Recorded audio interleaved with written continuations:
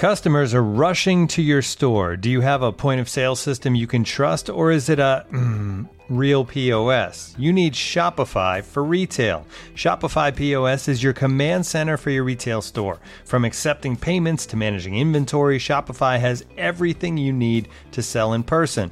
With Shopify, you get a powerhouse selling partner that effortlessly unites your in-person and online sales into the one source of truth. Track every sale across your business in one place and know exactly what's in stock.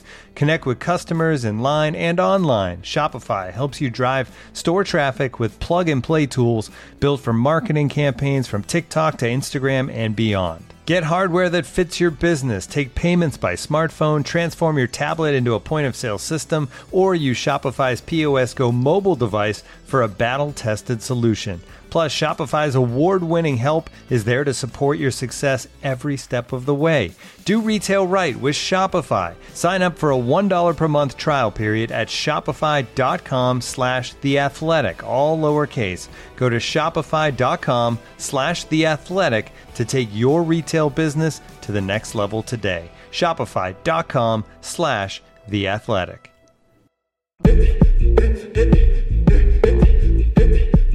You're listening to The Leaf Report. Follow the guys on Twitter at Jonas Siegel and at Myrtle. Okay, James. I don't know if this works, but we're trying two mics. I think you sound better. Imagine that. Imagine having two microphones. Two microphones two for people. A two-man podcast. We can actually have a conversation now that's not us handing a mic back and forth.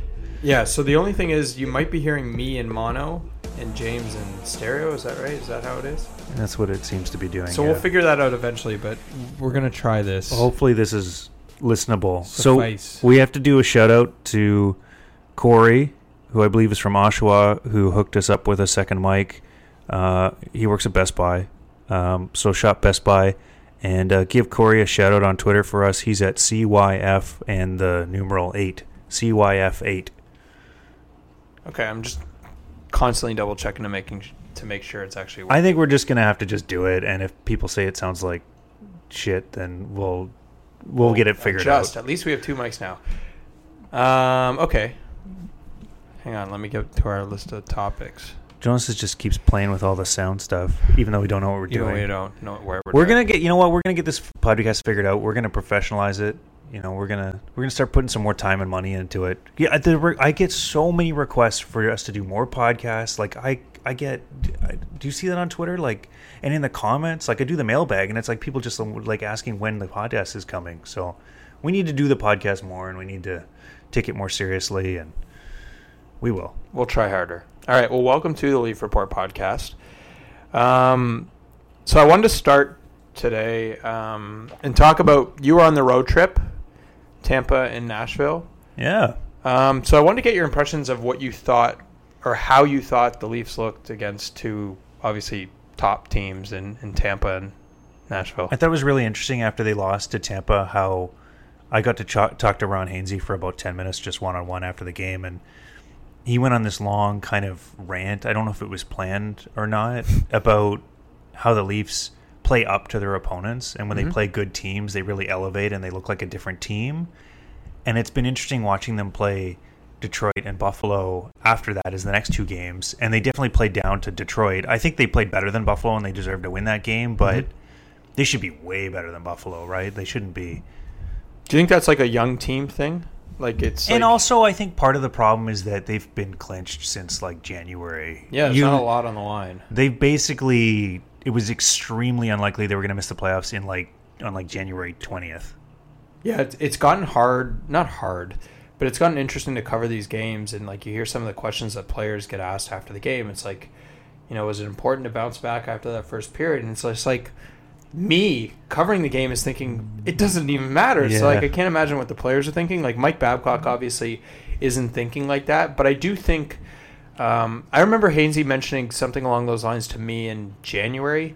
He said like they almost play scared against good teams. Yeah.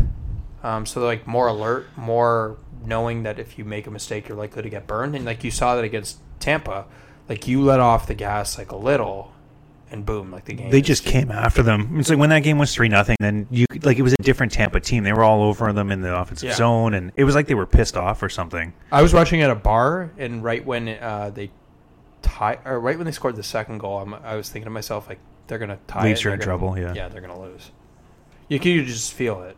I don't know if that tells us anything about them. I was thinking when the Leafs were down 3-0, just like the next shifts right after that, Tampa just took it right to them immediately, and they looked really fast, and like they were not a team that was like deflated at all by that. And that's what John Cooper said.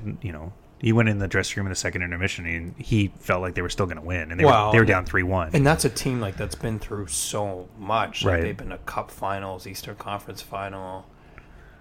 I don't know, and maybe that I just don't know what it means.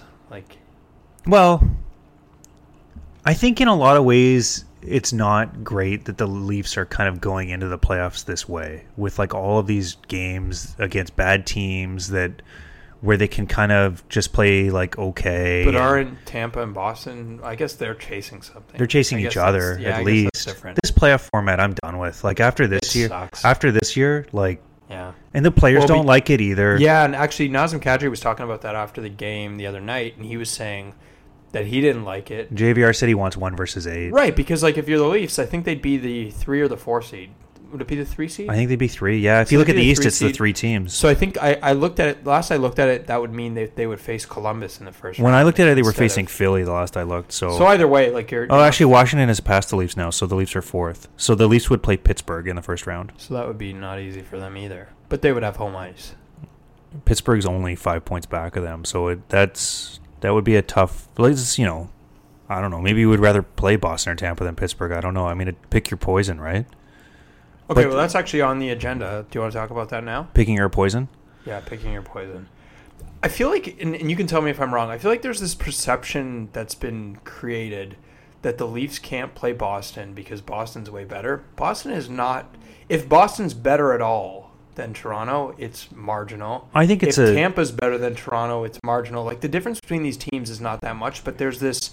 I don't know why it is. Maybe it's because Boston has experience. Maybe it's because the Leafs are young and don't have like a track record, but the difference between all 3 of these teams is not that much. Do you agree? No, I agree for sure. I think any playoff series is the Leafs are going to have a 45% to 50% chance of winning, somewhere in that range. Like they're all close series, all of those 3 teams. Okay, so the reason why I think Boston might be a tougher matchup for the Leafs is just a stylistic one. You're checking your level to see if you're. Well, I'm just looking. Too hot. I'm just stylistic one in terms of that Boston's a really good. They're a better defensive team. Like look at the shots against, look at the goals against that they have compared to Tampa. Tampa's goal differential is good because they score a lot of goals, not because they're great defensively. Yeah, they're more like Toronto. They're a lot like Toronto, and I think that helps the Leafs. I think the Leafs. We've watched this team with this cast the last 2 years. I think they play better in those games that are more open, where there's more scoring opportunities. I think they're good in those situations. I could see that. I think when they look really bad, it's like you get a team like Ottawa that clogs everything up, and the Leafs seem to have a hard time beating that sometimes. And I know the record against Boston is really good, but if you look past the record, it's like all the underlying stuff is bad. They have been outplayed by Boston in a lot of those games. So every time I talk about how I think that the Leafs maybe don't match up that great against Boston, I get killed on Twitter because people are like, well... Okay, so let's pick that apart, because I'm not sure that that's completely true. Well, we're just saying, would you rather stylistically. Yeah, would you rather play Boston or Tampa? That's the question. The question is not Boston's going to shut the Leafs down. It's like which one. It's pick your poison. It's do you like rum or do you like bourbon or do you... Yeah, that's a good question. I don't know what the right answer is. I think it's really close. Did you see I did a poll during the game against Tampa, and I think that it got like 4,000 votes or whatever, and it was like 54% want them to face Tampa. It was higher before I put it out like in the middle of the game, and then it started going down as Tampa came back. I guess I'm just thinking of it in terms of some of the matchups. So like if you're facing Tampa, that means in Toronto you're having Matthews or Kadri go head to head with Stamkos, and you're having the other line go head to head with Kucherov or Point. You know, what I mean? Hedman's a big factor. Boston doesn't have a Hedman. Chara is not. No, and Boston doesn't after Boston's top line. They do not scare me if I'm Toronto. Right. And especially in Toronto when you can control the matchups. So those 3 games at the ACC, you can keep Matthews away from Bergeron entirely. And Kadri actually fares okay against Bergeron. And that was something, I don't know why it stuck with me, but Bruce Cassidy mentioned that after a game in Boston earlier this year, that Kadri tends to give Bergeron a little bit of trouble, whereas Matthews, he's just owned. So, I don't know. You're right, it's close. I don't think that there's a right answer. I mean, they're both going to be great series. I mean, selfishly, I want them to play Tampa because of Florida? Well, I don't know. But I don't know. Boston's more fun. I like Boston better. Boston's cool. All the bars downtown close at 11:30 or whatever. That's true. It's almost impossible. I found We're it. Be working I found till it 2 in the morning. I found it so really hard to get a good meal in Boston after the game. It was in the last downtown Boston series. Yeah, I've spent a lot of time in Boston. You've spent even more time there. Yeah, I like it. I'm more of a Tampa guy. Yeah, I'm not a Florida guy. Oh, yeah. Well, a lot of the beat writers don't seem to like Florida that much. There's a lot there, man. It's a weird place, I know. So this kind of brings me to the home record stuff. We didn't mention Babsocks. Oh, yeah. We're sponsored by Babsocks. I am wearing the athletic socks, which are for sale for $15. Nice. On babsocks.ca. Nice. Buy Babsocks. Okay, good promo.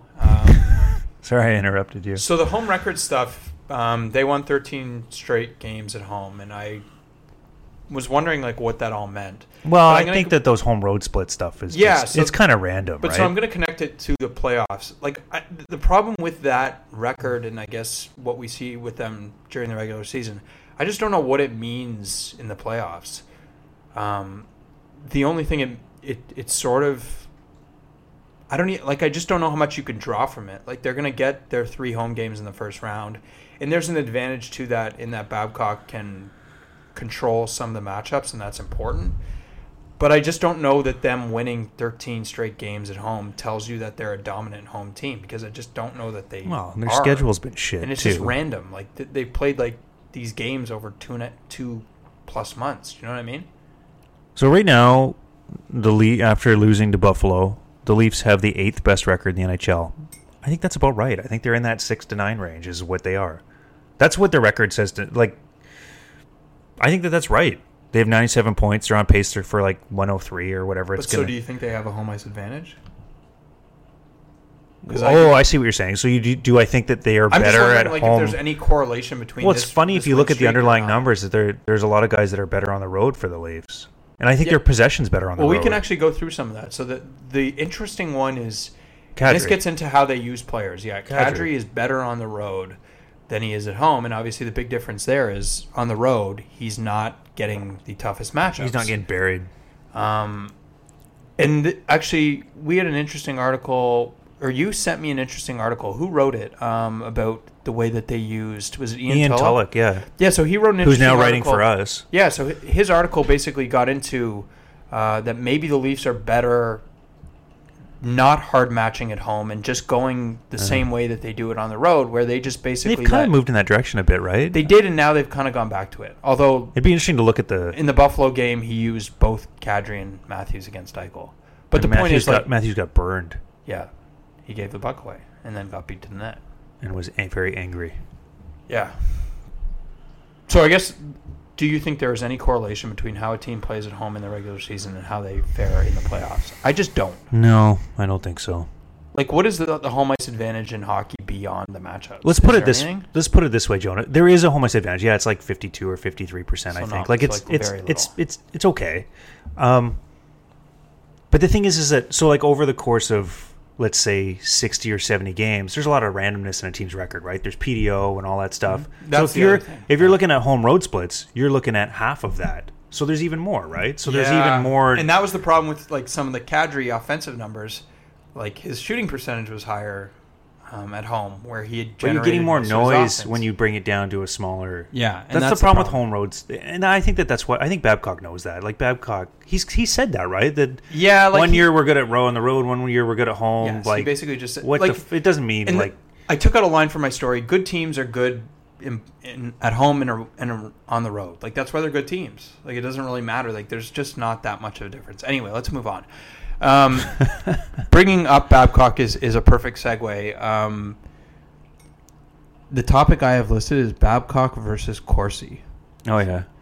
So I want to write a story called that. I don't know when I'm going to get to do it. Okay, so you can kind of preview what you're going to write. So this all comes from, there was a quip he made about Roman Polak hitting someone during that road trip, and DJ Smith saying to him on the bench, like, Nashville, early in the Nashville game, he creamed a guy. So something along the Fisher, lines of, I think. There's no Corsi rating for that or something? What's the Corsi rating for that? Right. Yeah. I do think Babcock has an appreciation of some of the advanced stats, including Corsi. Like, I don't think he's as regressive maybe as some people think. I think he likes pushing back against people like you and I that talk about it and use it to make points that are that like criticize some of the decisions he makes. Yes. So let's bring up that is a shot back at all. It's funny. I didn't know this before covering the NHL, but the longer you're in it, like they know what's being said. Like they know. To me, that is a little dig saying Corsi isn't everything. Basically, yeah. He's not saying no. And anybody who that's the piece I was going to write is that we don't think Corsi is everything either. It's just what happens sometimes is that people treat Corsi as like a war number or like as like a it says everything about a player or a team or a situation. A perfect example is Roman Polak, Connor Carrick. So Polak's possession numbers are not good. Carrick's are very good. Polak's have been better lately. Yeah, and he's looked better. But if you just look at that, you're completely... And I've made this mistake, and I think I made it earlier in the year. If you just look at that, you're ignoring the way that they're used. And so he buries Polak in the defensive zone, whereas Carrick, he doesn't trust a lick in the defensive zone. And against good players. So if you look at the way that they're used, that's the noise that I think that Mike and some of the old school hockey guys would get frustrated with, and there's validity to that. Well, and the thing is that, like you said, I think Babcock understands what Corsi is and what it isn't, and he gets... I think the frustration would be the part of what Corsi isn't out there enough. Like, yes, we live in a world where there are tweets and there are little bite-sized pieces of information, and it gets sent out there, and it's like, this guy's Corsi's this guy's Corsi this guy's better than that guy, and it's like, no. Yes, and I've made that mistake. That's what everyone has made that mistake. Like, it's right. So like you could look at Ron Hainsey's possession numbers for the last little while, and they're not as good. They're bad. Okay, so they're not great. What is it, like 46%? Yeah, 46, yeah. But then you have to remember, A, he's Ron Hainsey. B, he's like 36, turning 37. And he's getting the hardest matchups. He's starting tons of shifts in the defensive zone. Playing They're a lot all of against minutes. Good players. He's playing a lot of minutes. He was ill. So like there's a lot more to it than just that. The problem with where Mike, I think, is wrong sometimes is there was a stretch there where he was giving Polak really hard minutes, and he wasn't succeeding at it. Like when you're 40% possession and you're getting those hard matchups, that's suggesting that you're not doing well with it. Like you're getting snowed under, and that maybe it's not wise to continue using it. I think some people take that comment to mean Mike Babcock thinks possession and all that stuff, and he doesn't. And analytics is useless, but that's not true. There's just more to it. And I think sometimes we have to do a better job. Guys like Jim Hiller and on the coaching staff, they're looking at all this stuff. Mm-hmm. But I've said this before on the podcast, maybe last year. All Mike Babcock gives a fuck about is winning. That's all he cares about. Like he does not. That's the funny thing. All he cares about with, like the William Nylander at center conversation. If he thinks like Nylander being at center will help them win, he'll do it. If he thinks like it's actually going to hurt them, he's not adhering to some. He just wants the team to do well, and is he always making the right decisions? No, because no one would always make the right decision. Like it's just no. We all have blind spots, and he has blind spots. He has an affinity for guys like Polak, Komarov, and like Ben Smith, like guys who are like really hard and tough, and like that's his blind spot. And I think sometimes that does get in the way. But like Carrick is a good example of, for a while, like I was looking at you'd look at his possession numbers and you'd look at his season, you say he's been good. and then you watch him a little closer, I'm not sure. I don't think he's been very good. I don't think he's been very good, and I can see why even though he's at 53% possession. Right, and I could see why Babcock wouldn't trust him in a lot of situations, and why he would feel like I can only use this guy in the offensive zone. You know what I mean?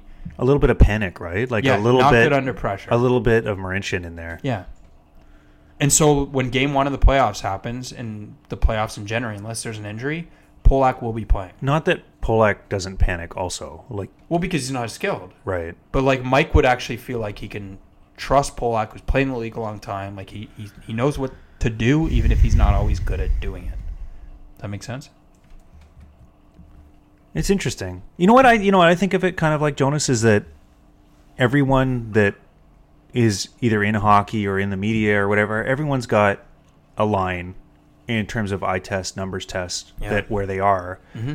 And, Babcock's line is different than, Carlisle's line is all eye test or whatever. Yeah, and, that's a good point. You know what I mean? Babcock's more in this direction, and you and I are more, we believe in the numbers kind of thing. And then everyone has that balance. Well, so what do you think clicked for him January 22nd? The date is memorable.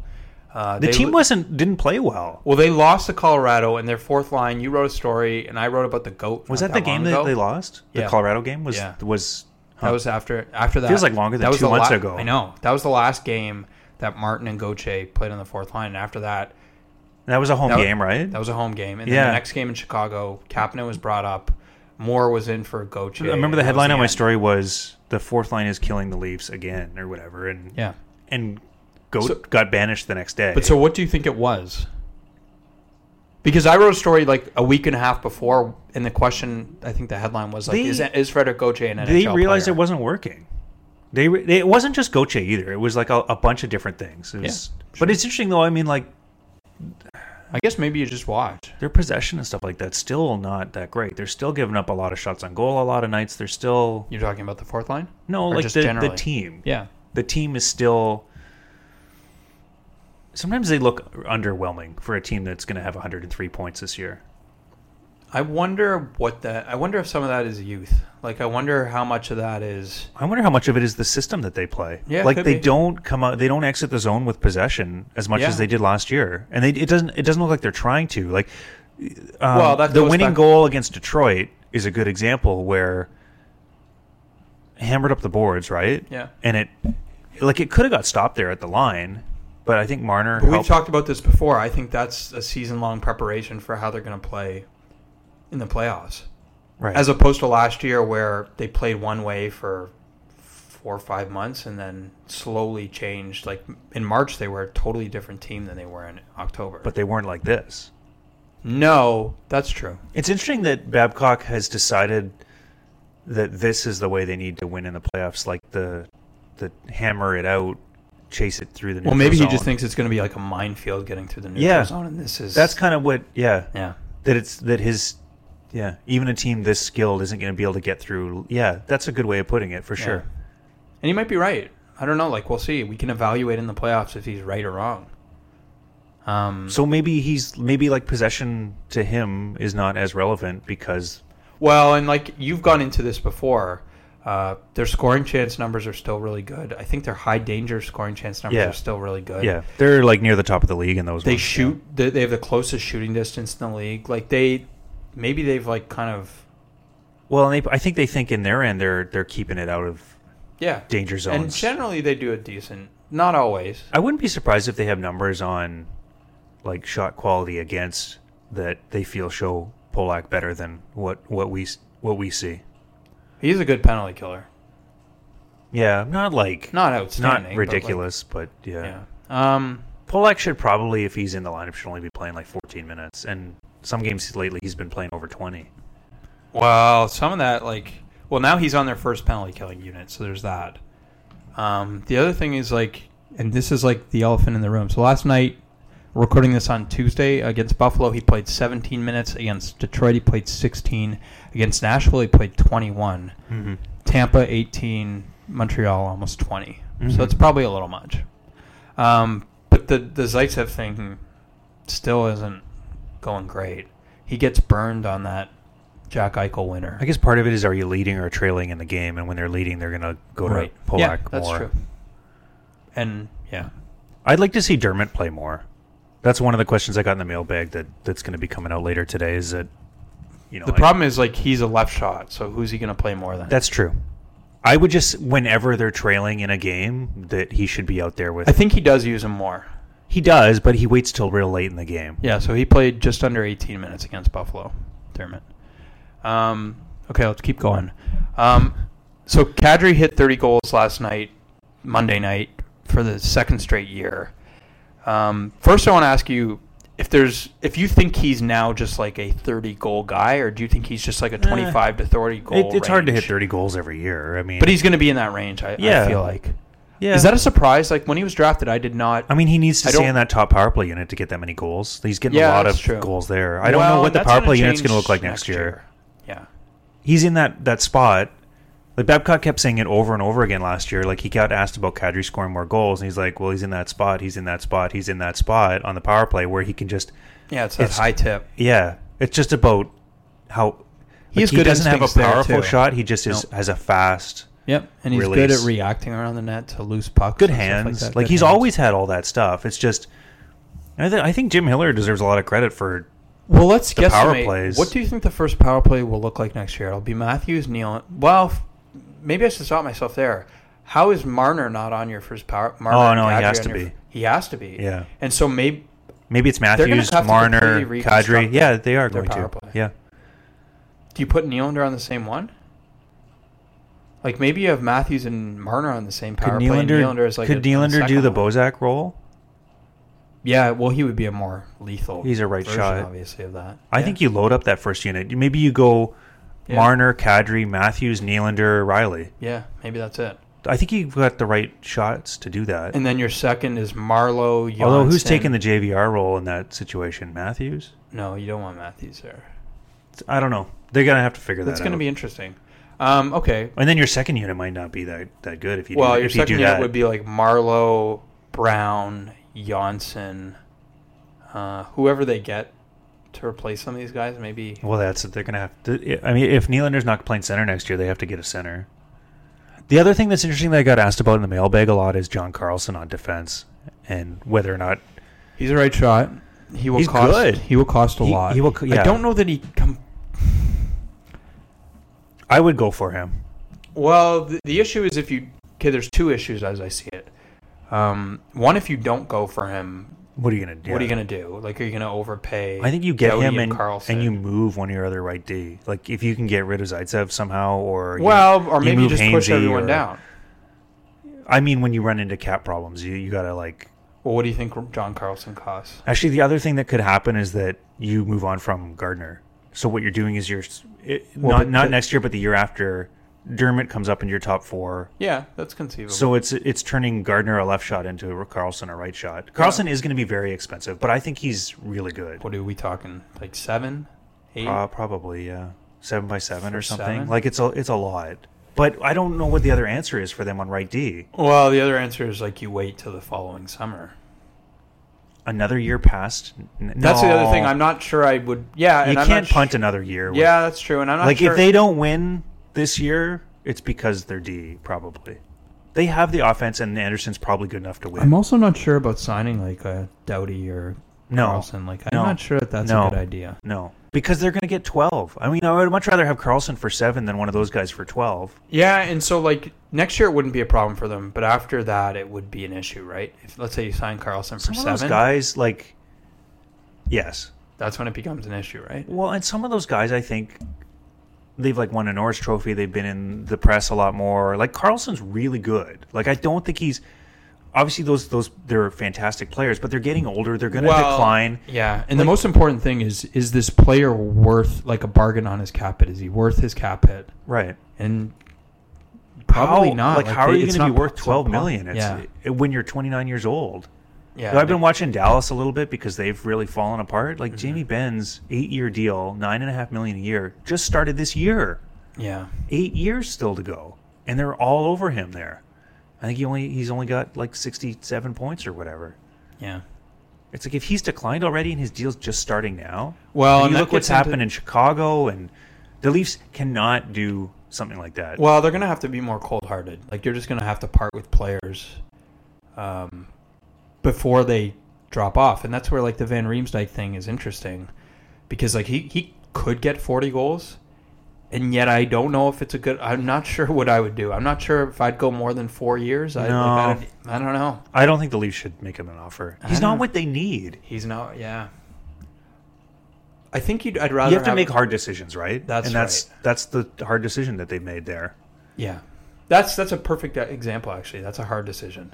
Well, because he's had a really good year, and he likes playing in Toronto, and he would probably sign here for a little bit less than he'll sign elsewhere. Right, like if he would do 6x6, which I think you reported. Yeah, I think he would do that in Toronto. I wouldn't do that if I was Toronto. No, and I think that's what they've decided. I mean, it seems pretty clear that's what they've decided. Yeah.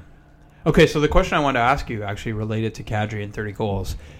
Of this group, who do you think is the most likely to become a 30-goal scorer?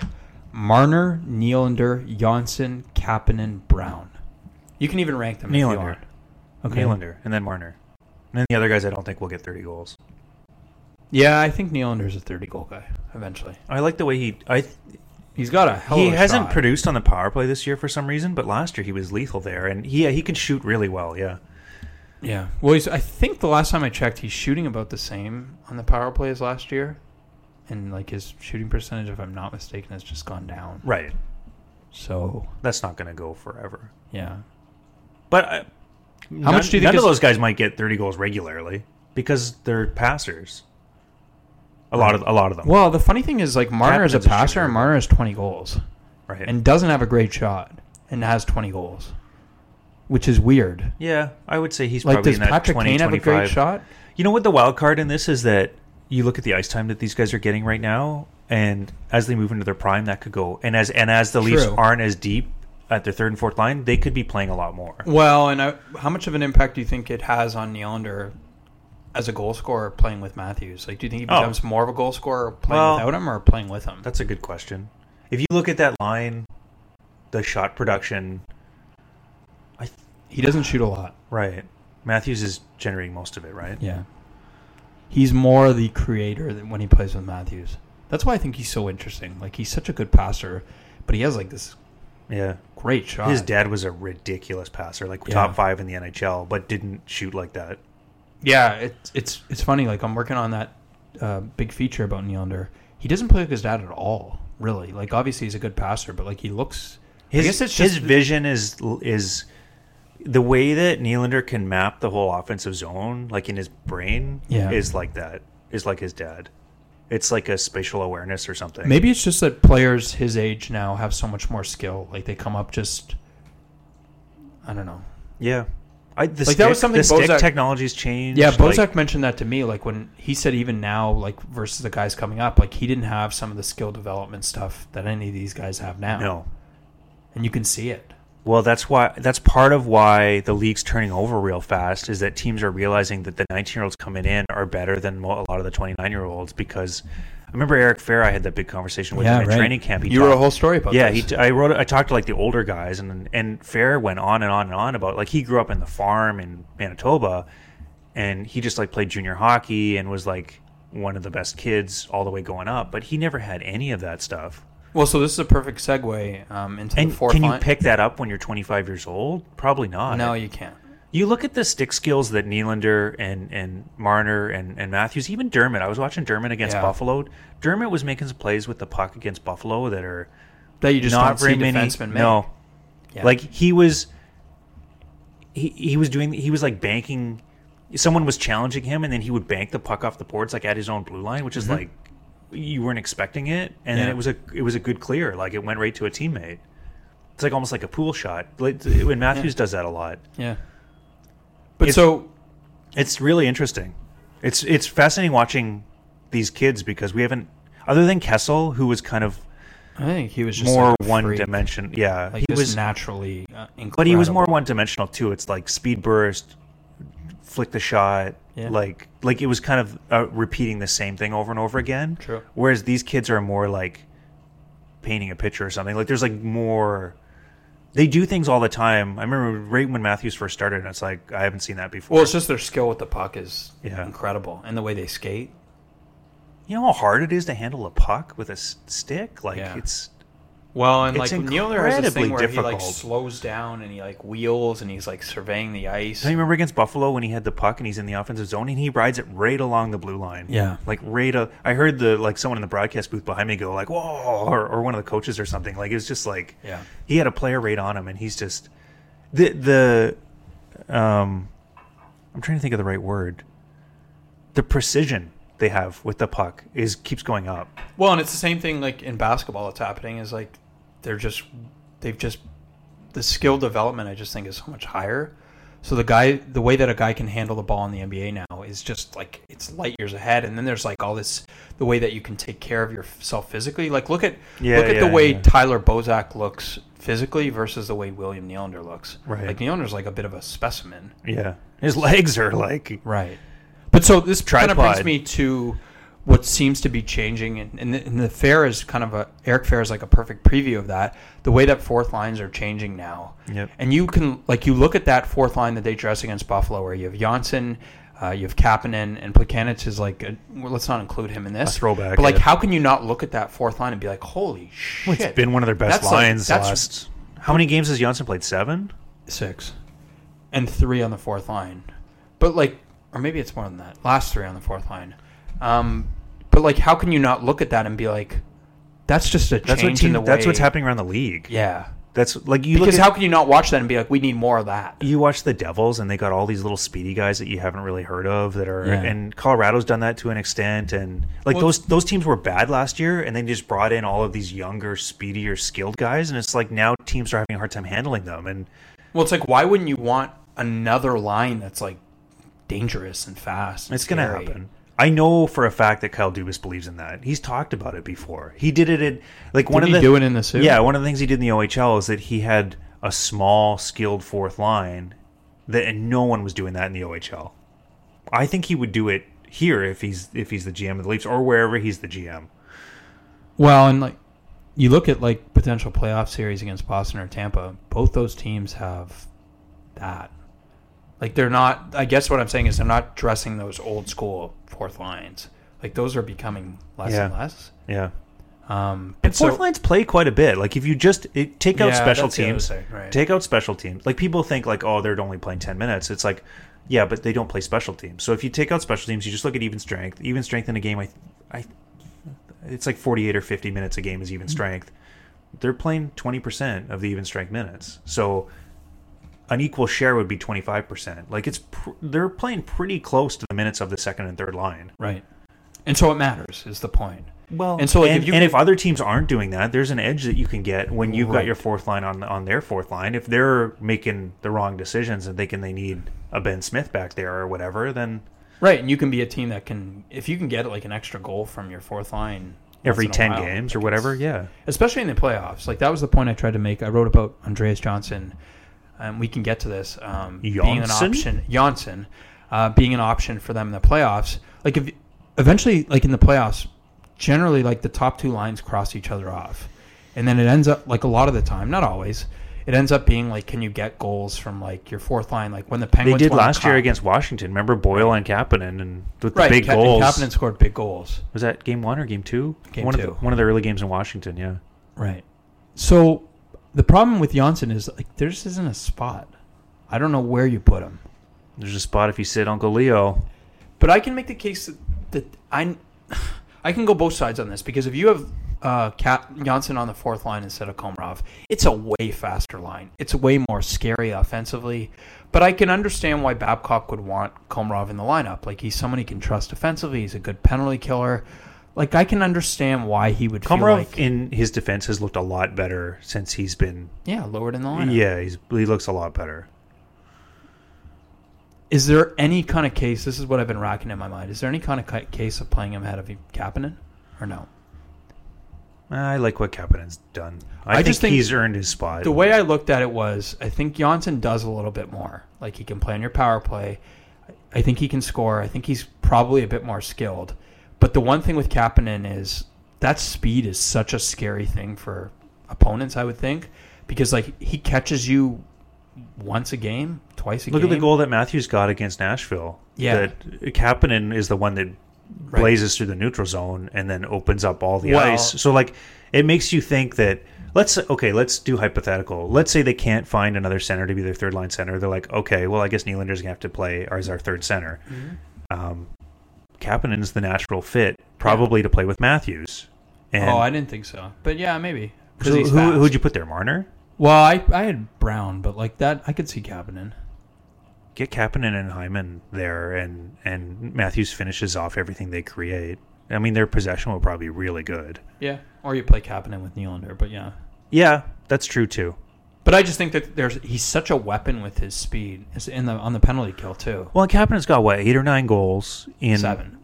Oh, you mean in his career? I was thinking this year. But Monday night would have been his 50th NHL game. But this season, Kapanen's on pace for about 18 goals, not playing a lot. Like it's starting to come for him offensively. And if you look at his AHL and his Finnish league numbers, he wasn't a goal scorer, and then that started to come in the AHL. He started to be more of a threat that way. He has a good shot. He doesn't use it all the time. Right. I think he's a guy that can still get better. Like the tools there are really interesting. Yeah. Well, and the other thing is Jansson's a bit older. Jansson's 23. Right. Kapanen's 21. Yeah, for sure. I like both the players. They're both going to be... Yeah, either way. They're both going to be in the top 9 next year. Yeah. Yeah, I think Johnsson could be a guy who scores 15 to 20 next year. Yeah. His work ethic and his... Oh, yeah. Mike's going to love him. Yeah. Like, he's just plucky. He works hard. Yeah.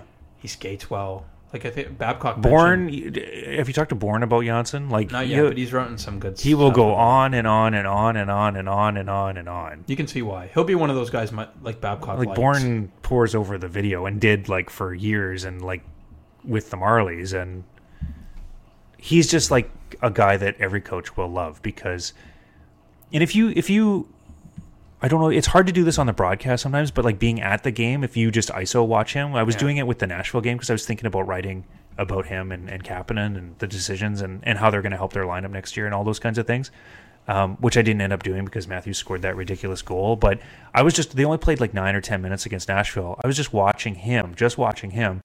And the speed not only creates offense, which is obvious because you see that on camera all the time, but it really hinders other teams from creating anything. The Nashville had a really hard time getting through the neutral zone. Yeah. They had a really hard time getting through the neutral zone against Janssen. Yeah. Okay, we have to wrap. You got places to be. I got places to be, people to see. But we'll do this next week. Last week things is the to see and season. People to do. Yeah, that's not what's happening. Anything else you want to add? Podcast brought to you as always by Babstocks. Let us know if this. Yeah, let us know what you think of the audio. Yeah, we'll fix it. Yeah, we're thinking of doing 2 things. We're thinking of doing a podcast in the playoffs after every game, or maybe every off day. I think we can do it after every game, like a 20-minute something. And also, we're thinking of setting up a Patreon account where you can contribute to the podcast, and we will invest that money in a producer and Andrew Nolan equipment and all of those things. So if you like either of those ideas, let us know. Okay, thanks for listening.